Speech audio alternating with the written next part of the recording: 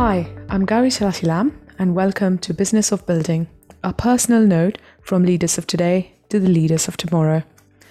Today, I'm here with Scott Murdoch, who is the chairman of UK Retail at CBRE and was the founder and managing partner of CWM prior to the merger of the two businesses in March 2022.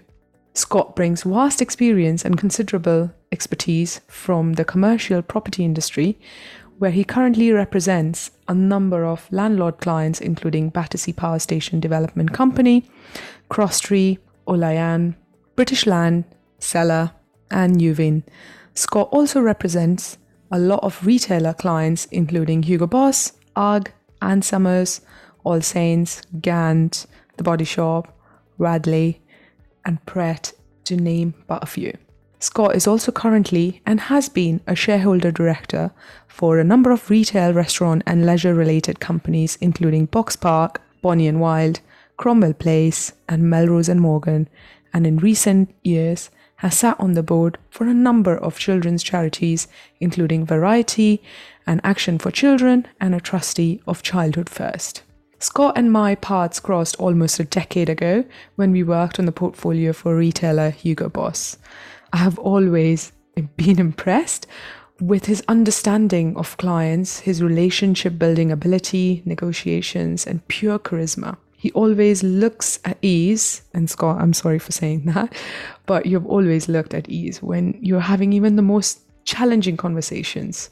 And I always thought he is one of those people who must have always known what he wanted and where he wanted to be. So here I am to explore, did Scott really know where he wanted to be when he started? So without further ado, please welcome Scott Murdoch. Thank you for joining us, Scott. And I'm very, very excited to be speaking to you. Although we know each other for a very long time, this is a different setting, isn't it, to have a chat? A very different setting, and how the world has changed, Gary, since we met each other all those years ago. Now we're in such a technical sort of environment where I'm actually in a Zoom room in my office dedicated to just to this sort of mode of communication. It's quite a changed world. It is. And if we were to think about it just 2 years ago, specifically in our industry, it's quite a movement. So I guess the first question, Scott, for us to move on would be, how did you end up in the world of commercial real estate and with such an expertise and decades of experience now behind you? How was the starting point? What is the life story here? Well, the life story is not quite what you would imagine, Gary, and not as exciting as you might think. It all started off because I was not the brightest at school at all. Quite sporty, but not the brightest, and didn't do particularly well in my sort of A-level exams. I was distracted by rugby and cricket and football and lots of other sports. And as a consequence, it didn't really worry me too much because I only had one love in life at that time, apart from sport, and that was to be a pilot. So I wanted to be an RAF pilot, and I'd passed my gliding exam, and I was a qualified glider pilot at 16 years of age. Because my birthday falls in the summer in July, I actually trained to be a pilot on proper aircraft and fixed wing aircraft when I was 16 years of age. And then I passed my test, my flying test, my GFT, on the day after my birthday on the 14th of July. So I was a fully qualified pilot at 17 years of age in one day. And that's all I wanted to do. And then having done that flying scholarship to get into the RAF, just as I was about to sign a 16-year contract, which it was at the time, 16-year service minimum, my father, who was and is still alive, an engineer, he hasn't retired, even though he's in his mid-80s, he's not retired yet. He said to me, "Son, are you doing the right thing? Are you definitely convinced you want to give 16 years of your life away to the Air Force and to the armed forces? Do you not want to get a degree under your belt, first of all, before you decide to go into the Royal Air Force?" And I said, "Dad, that's a great idea, but you may not have spotted that I'm not the brightest. I'm thick as two short planks. and what degree would I be able to get into? And he said, well, as an engineer, I sit in these meetings with lots of people, developers and quantity surveyors and construction people. And I also sit in these meetings with guys in the corner of the room called chartered surveyors. And they've got all the chat, just like you. They've got a little sort of flash car parked outside, and they're as thick as you are. So I'm sure you'll be able to get that sort of career. And to do that, you have to do estate management or land economy at university, but all the rugby players that you know well all got into property whilst playing rugby because it was amateur sport in those days. Why don't you follow that route? So lo and behold, my father's advice, I looked down the UCA forms at the time to see what the lowest entry qualification was to any university or college, and it happened to be South Bank Poly was the lowest. Even though I lived in Scotland in those days, South Bank Poly in London was the lowest entry level, and I managed to scrape into to property completely by default, with the intention of just going to college for 3 years, getting my degree, and then rejoining the RAF. That was the plan. There was no intention to do real estate as a career, and of course, the rest is history. I ended up going to do the degree and realizing that probably a 16-year service commission in the Air Force wasn't for me. I was rather seduced by London life, seduced by real estate, and got into property via that back door. It's fantastic. One thing I didn't know was RAF, Scott, because I gave exams in India for IAF and I passed them, and I was due to go as well. And for me, it wasn't quite 16 years, it was 5 years. It was called the Short Service Commission at the time. And in my case, it was my mum who was like, is this something what you really, really want to do? And this was before I came to London for my master's. So this is something I didn't know about you, and we have in common, which is quite interesting. And are you still a passionate flyer now? No, I've not kept up with that, unfortunately, with everything else which is going on. But it's quite interesting because there are so many tests, and one of the things was even measuring the length of your legs, the sitting height, and because you have to fit into the cockpit, as it were. So, at least I know the process. But one thing, though, which strikes me is you have been very interested in team sports. I guess that's one of the things probably which comes back into what you have done in the industry as well, is team building, isn't it? Because that has probably helped you shape that part. How important has it been for you when you built your business and now in CBRE as well? Very much so. It's a very interesting sort of observation there, because it's 100% true. I would even go back to my school days, Gary, where I was a reasonable sportsman, but I was probably quite good at a lot of sports rather than being brilliant at any particular one. So as a consequence, I was driven towards the team sports more than the individual sports. Even though I love tennis and even though I love golf, I was definitely more attracted to team sports. And quite often, especially in my rugby career, I would play for a slightly lower level club as captain rather than being in the best team as an also ran. So it was subconscious. I didn't really intend to. I didn't think at the time that I want to be this sort of leader, but I just enjoyed the captaincy and the camaraderie and responsibility in rugby and in football and in cricket in particular. I was captain of many teams in cricket over the years, and I think that was probably what started off my desire to form one day my own business and try and be a captain of or a CEO of a company. It was subconscious at the time. I can't say that I definitely set out to do so. I had really, as you heard from my story about the property, I fell into it really rather than any deliberate plan. But I think many people that have been with me on the journey for all these years since feel that I always had the intention of being a CEO one day. And I don't know if that's 100% true. But I certainly like the idea of being a sort of captain or in charge of a team. So you always follow strategies? Do you think a lot about strategies, or is this something which comes naturally to you depending on what the situation is, or do you think about this might work, I need to try this, or read books to follow some strategies? No, I think the only success that I would say that the key success, Gary, in my career is to surround myself with people that have either intelligence that I haven't got, or strategic ability in certain areas, or in great EQ. So I think I'm quite good at spotting. I'm pretty good at sort of spotting opportunity, business wise, transaction, business investments that might lead to profitability, to try and implement the strategy to achieve that final goal. I'm very acutely aware I need a team around me.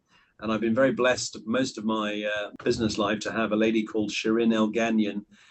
She's been with me for 25 years. She turned 60 just a few months ago, she wouldn't mind me saying. And she was everything that I wasn't.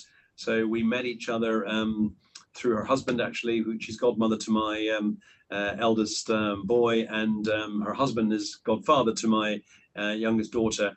And they're very close family friends, super successful Iranian family, came over in 79 from the revolution. And she's unbelievable at EQ, fantastic emotional intelligence, really knows how to deal with people. She's beautiful inside and out.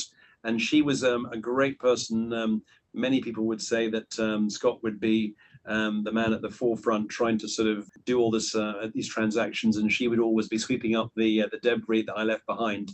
That's a little bit unfair, I think, but we were a great sort of balancing act. So I think, if I'm being honest, Gary, to summarize, I would say strategically, I was good at finding people that I could work alongside and who complemented my skill set in that management team. I could never ever do it on my own.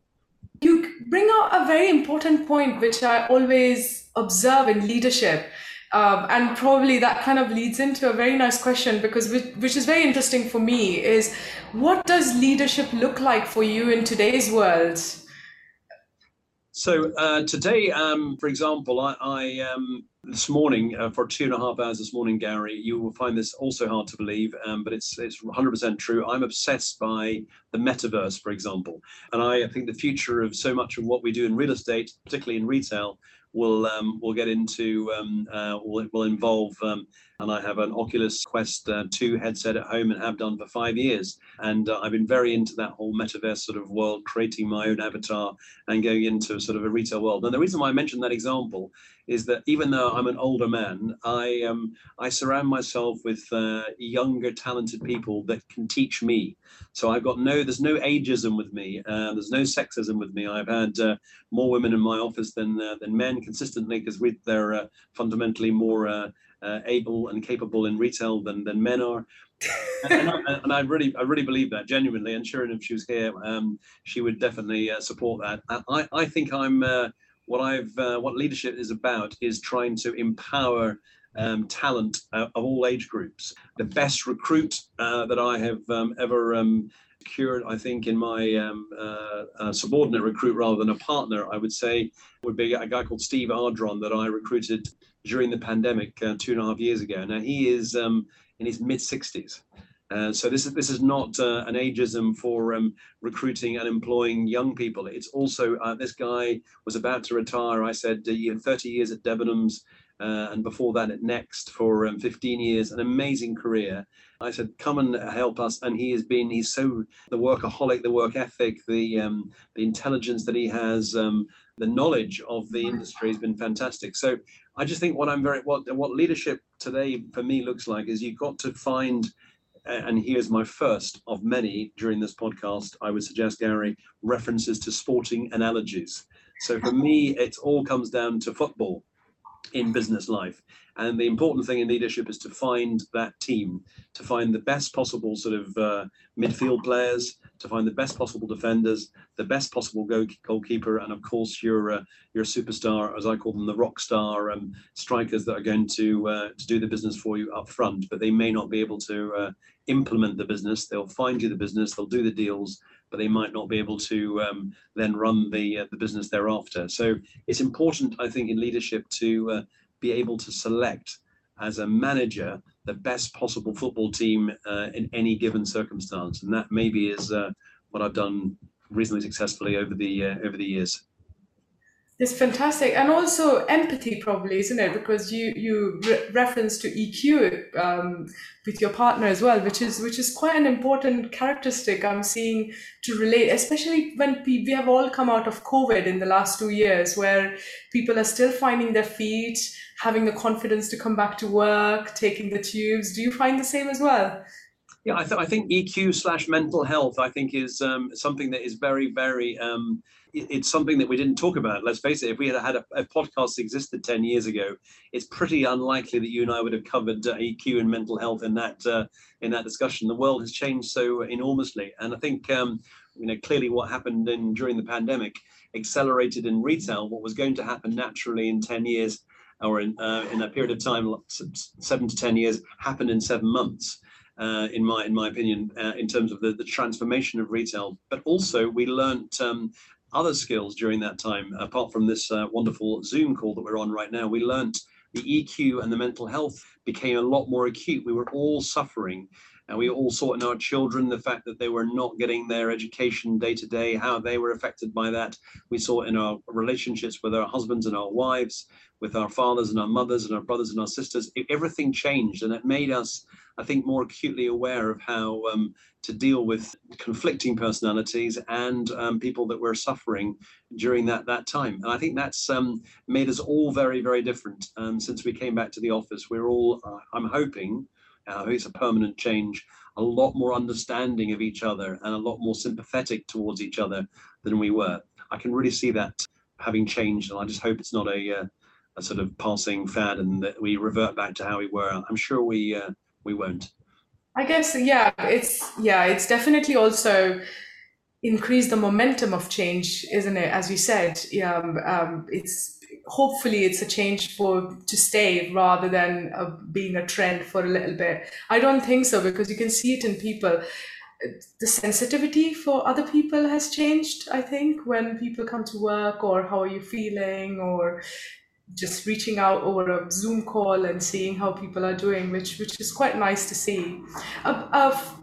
It's also true, Gary. Sorry, just to interrupt you. Sorry, forgive me, but since I will come on to CBRE no doubt in a minute, but I've noticed since I've been here in the last few months how they have the seminars and the events that they have here, including 2 events just yesterday, cover subjects that are sensitive subjects that would never have been discussed in a pre-pandemic world.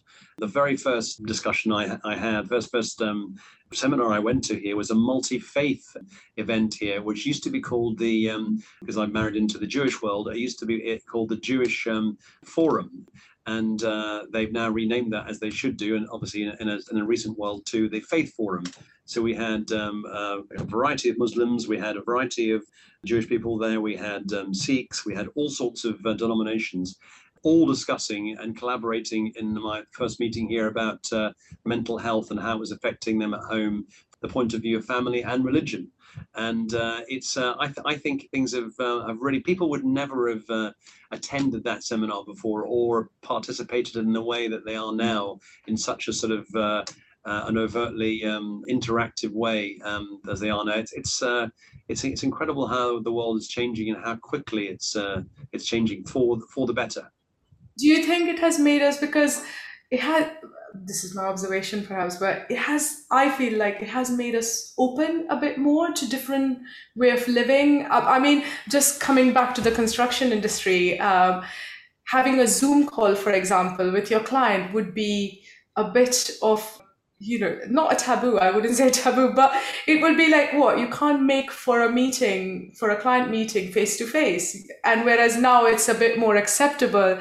So do you think it has made us more open to different ideas and new ways of thinking? And perhaps the team members who came into that meeting as well, but has the way of looking at things changed within the industry? It definitely has. Unquestionably, certainly in my experience, it has done. I think people are, we all know, don't we? Let's face it, we all know a lot of people that went through some very, very difficult times during COVID.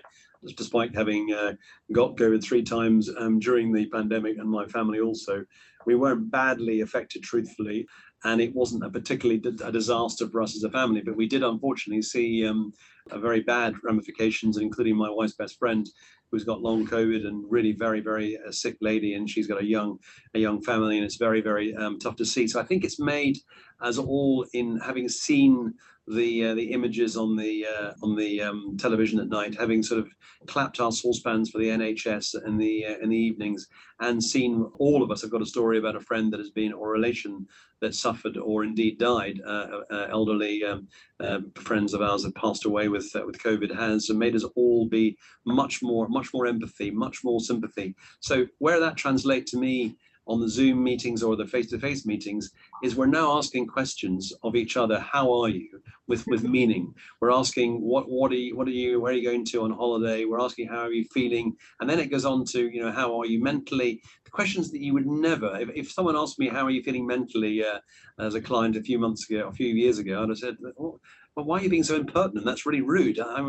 My personal life, But now we feel very sort of able to undress mentally in front of each other and be very open about our feelings and what's going on. So I think that's definitely helped business, and the construction industry has been very good about that. I think we have, and of course, as we will come on to no doubt later, is the landlord and tenant community have been forced to collaborate, have forced to come together because of the pandemic and the problems that caused with government enforced lockdowns, etc. So yes, I think it's definitely a much more open and friendly place to work in our industry than it was.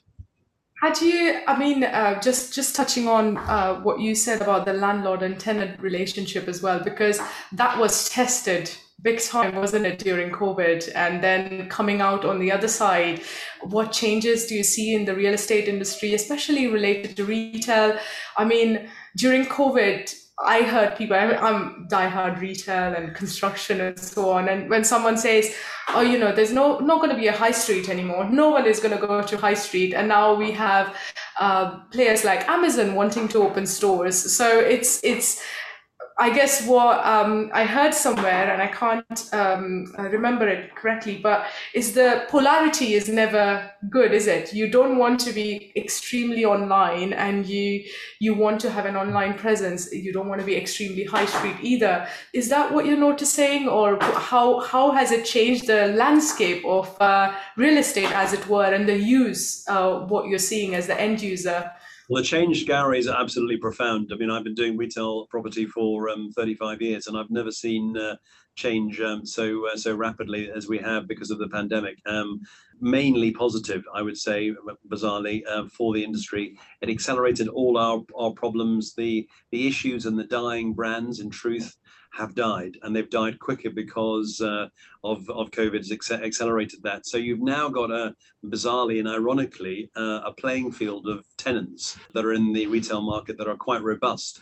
I don't think you'll see many receiverships for some years to come in high profile in retail, because all of the wheat from the chaff has been sort of resolved. The weak retailers have restructured, have got into administration, have CVA'd.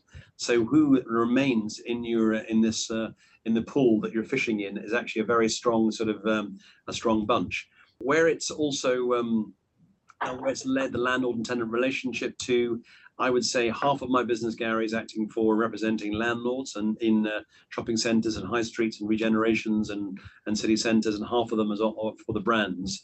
I think the tenants, for the most part, were extremely courteous and polite and very helpful through the for the most part. There obviously were exceptions during the process, and all they were asking for is, during the government enforced lockdown period, we want to share our rent 50-50 with you, Mr. Landlord. We couldn't open our stores for trade. It's unfair that we don't pay any rent, but I don't want to pay the full rent because that's not fair.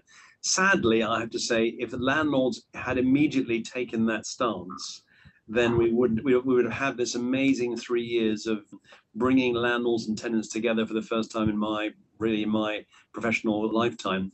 I would say disappointingly, the majority of landlords either didn't do that at all, didn't find a way of finding a balance of resolving it on an equal 50-50 sharing the pain of COVID basis, or some of them that did were ultimately too late in committing to that process. So they've caused pain for 2 years by being in denial, trying to get full rent, litigating, trying to, until the government intervened with the moratorium. So I think the landlord community, unfortunately, didn't come out of it particularly strongly. There obviously were a number of the larger landlords that were excellent and exemplary, the Crown Estate being one that springs to mind. But I think so. There was definitely a collaboration required. I'm just hoping now that we've come out of it. I'm very much hoping that landlord and tenant community, a bit like we had that discussion a minute ago about mental health, I'm hoping that they'll both remember.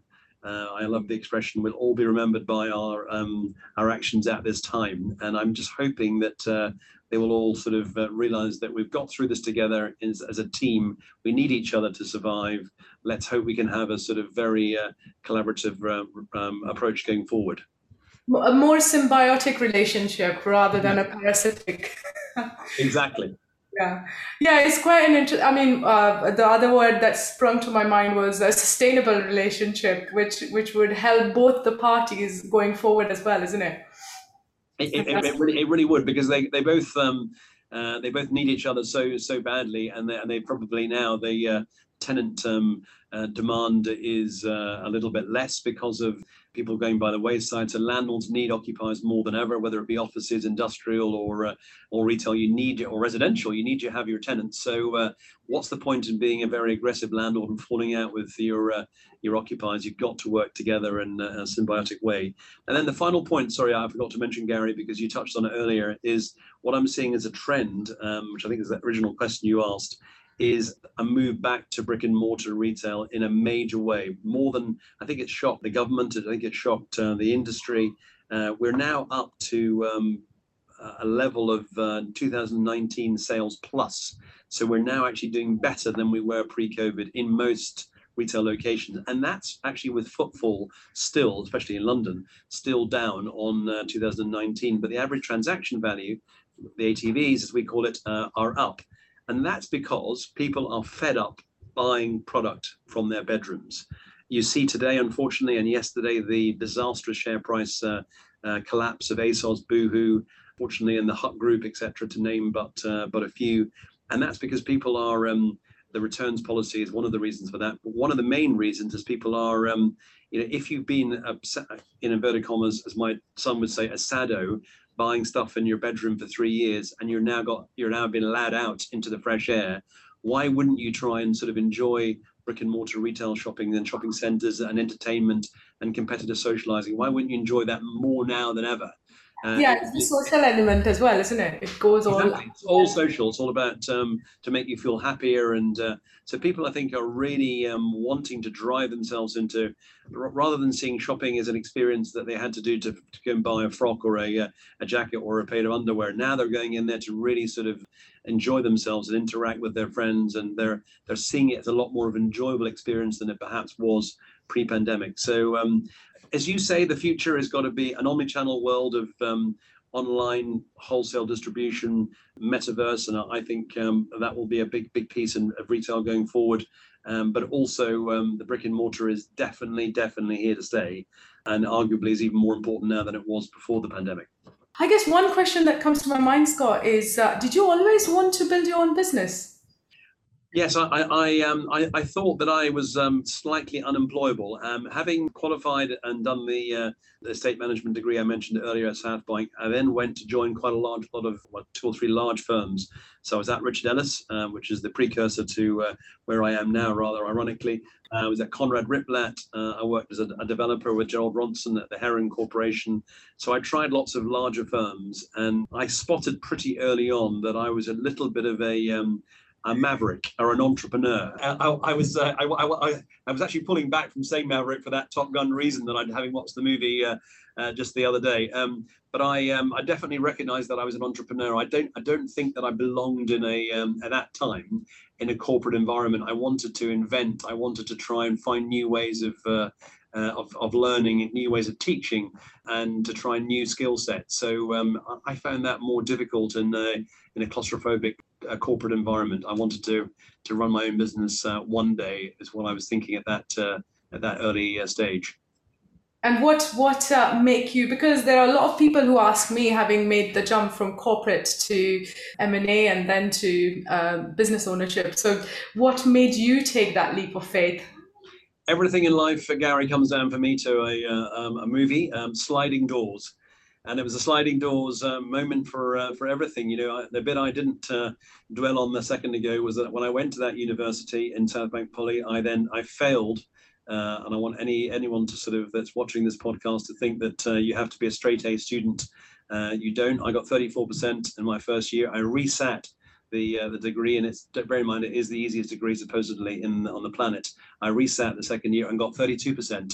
It was never been done before. Nobody's ever actually done worse in a resit year. So I therefore had to do night classes and continue those studies. The university wouldn't have me anymore. It's now a university. South Bank have turned into from a college to a university. So I got a job through a leg up from my father. He made a recommendation he knew in the engineering world, he knew a developer with Gerald Ronson and Irvine Seller.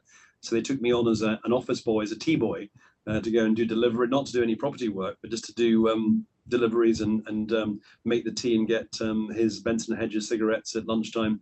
And so I did that for a little while, but that gave me a chance to they gave me a chance to sort of do in between my duties as a delivery boy. I was allowed to do development appraisals and discounted cash flows, and learnt the world of real estate really in my spare time. To be honest, I didn't have a desk or a chair. I had to work in the boardroom when it wasn't being used in their offices.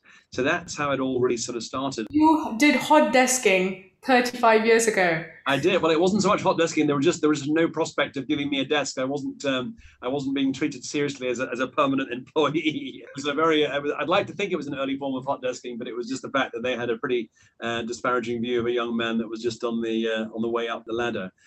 But I think the sliding doors moment came when I went to a firm just after Richard Ellis, Conrad Ripblatt, Richard Ellis, and then I was made redundant, Gary, in a business because of when the recession hit in you remember the late 80s, 88, 89, 1990.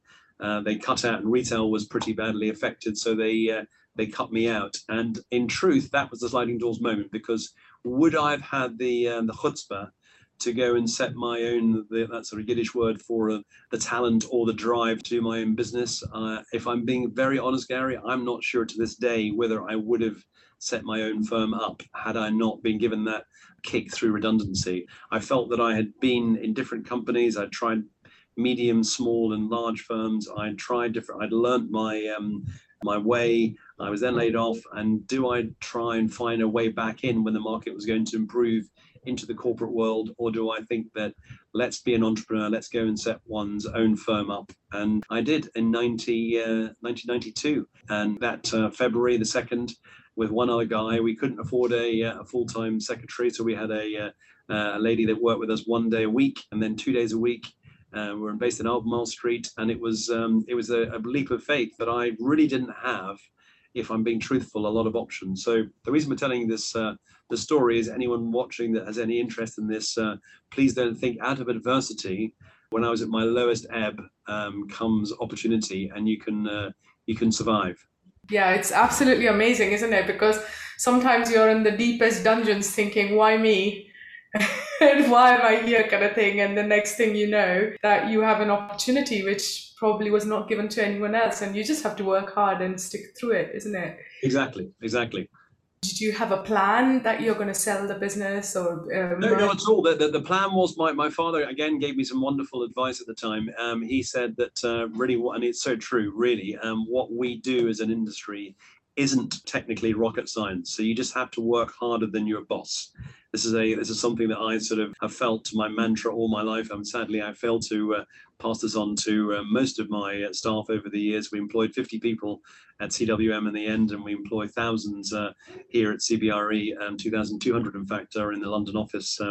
I think that those days have gone, but really the industry we're in, the more work you put in, the longer hours, the more financial benefits there are. Now, that doesn't apply to every industry. I'm not saying this is something in our podcast that applies to every single area, because that's simply not true. But certainly in real estate, if you are prepared to work all hours God sends, then you will eventually get spotted as being a hardworking, committed young woman and young man, and you'll get the rewards and the promotions accordingly. And that's what I did from an early stage. I thought I'm going to work harder than anybody else, and I'm going to put more hours in. And I was a single man, and it allowed me to, I didn't have family to worry about at that time. So I worked very, very hard. And because it's not rocket science, I got some traction and a bit of luck, a lot of luck along the way. But as Gary Player always says, the famous golfer, the more practice you put in, the luckier you get. And that's definitely what happened to me. If I worked hard, I got luckier somehow. Yeah, there is a coincidence there. There definitely is a correlation. I mean, one of the other things, Scott, which comes to my mind is with regards to building a business, and specifically in the real estate world, relationships play a big part. I mean, that kind of links back to the team element, but also what you have learned from your career and way back when you were in school as well. I mean, and one of the things I remember always about working with you is how great you are with maintaining relationships, even with the most difficult people we both know, and how you manage the temperament of being difficult clients, meeting the expectations, managing teams. How have you developed that, and what's the secret sauce here? Well, it's a very good question. I think for me it is not what you think, Gary. I wouldn't say I'm particularly talented at that in every single area. This brings me back again to Shirin. So I felt early on I was good at business winning, and I was good at networking into the right connections to win those mandates. And I suddenly realized pretty soon thereafter, I'm the one responsible for keeping those relationships going. Now, even though there might be difficult, I like to see the good in everybody, and even the most tricky clients have got some wonderful sides to them. But I sense commercially, and perhaps this is my Glasgow Scottish background, I sense that if the most important thing was for me to win that piece of business, win that mandate, and then to keep that client happy for as long as I possibly could. Now, for me, it wasn't possible, I didn't think, to then keep my own staff equally as happy as I was my clients, if that makes sense. I just felt that my priority was always going to be the clients, to keep those men and women happy and to constantly give them the service. And therefore, there was going to be a weak spot with me being unable to bring to the fore young women and young men in my office. I wasn't going to give them the time, enough EQ. So that's when I sort of made the best career decision of my life in bringing in Shirin to compensate. So she, not to say that she wasn't great at winning business too, but her core skill was very much keeping everybody happy. So it was a great duo. So I was basically sort of winning the business and freed me up to go and network as much as possible, while she was sorting out all of the people and making sure everyone was happy and bringing them around. So that was that combined skills was definitely my sort of success story from that early stage. Which is quite a beautiful way of putting it. Was more like inward, outward looking, isn't it? It doesn't make you less caring about the team, but the business needed that. So you had to focus on the outward part of it.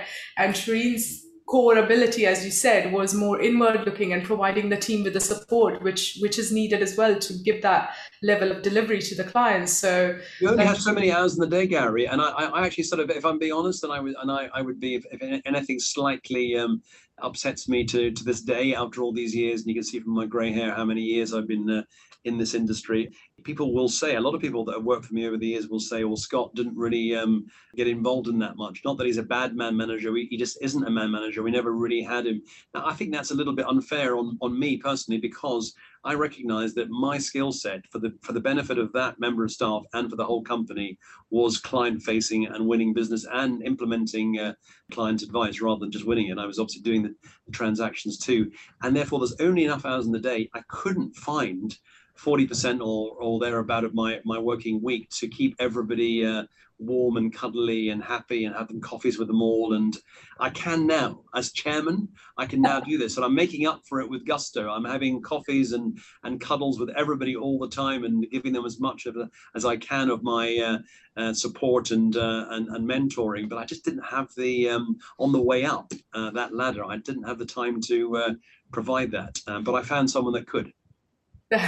which is what that matters really, isn't it? Because then they are focused on it as well, rather than doing a half-hearted, not half-hearted job, but if you are strapped for time, and then if you then don't focus on the outward looking part and the business falls apart, you might be giving hugs, but that doesn't still work, does it? It's one of those things. How is a sustainability seen in the industry right now, from the landlord tenant perspective, even for building the business, and how important has it been? Absolutely vital, Gary. We won probably the biggest mandate of my professional career about 3 or 4 weeks ago, and from Land Securities to handle all of their retail real estate portfolio. It's now public knowledge, so I'm not betraying any confidences. And very, very critically, as part of that presentation, and on the front page, not the back page, of the what they call the RFP, the brief that you get to pitch on, the front page was all about sustainability.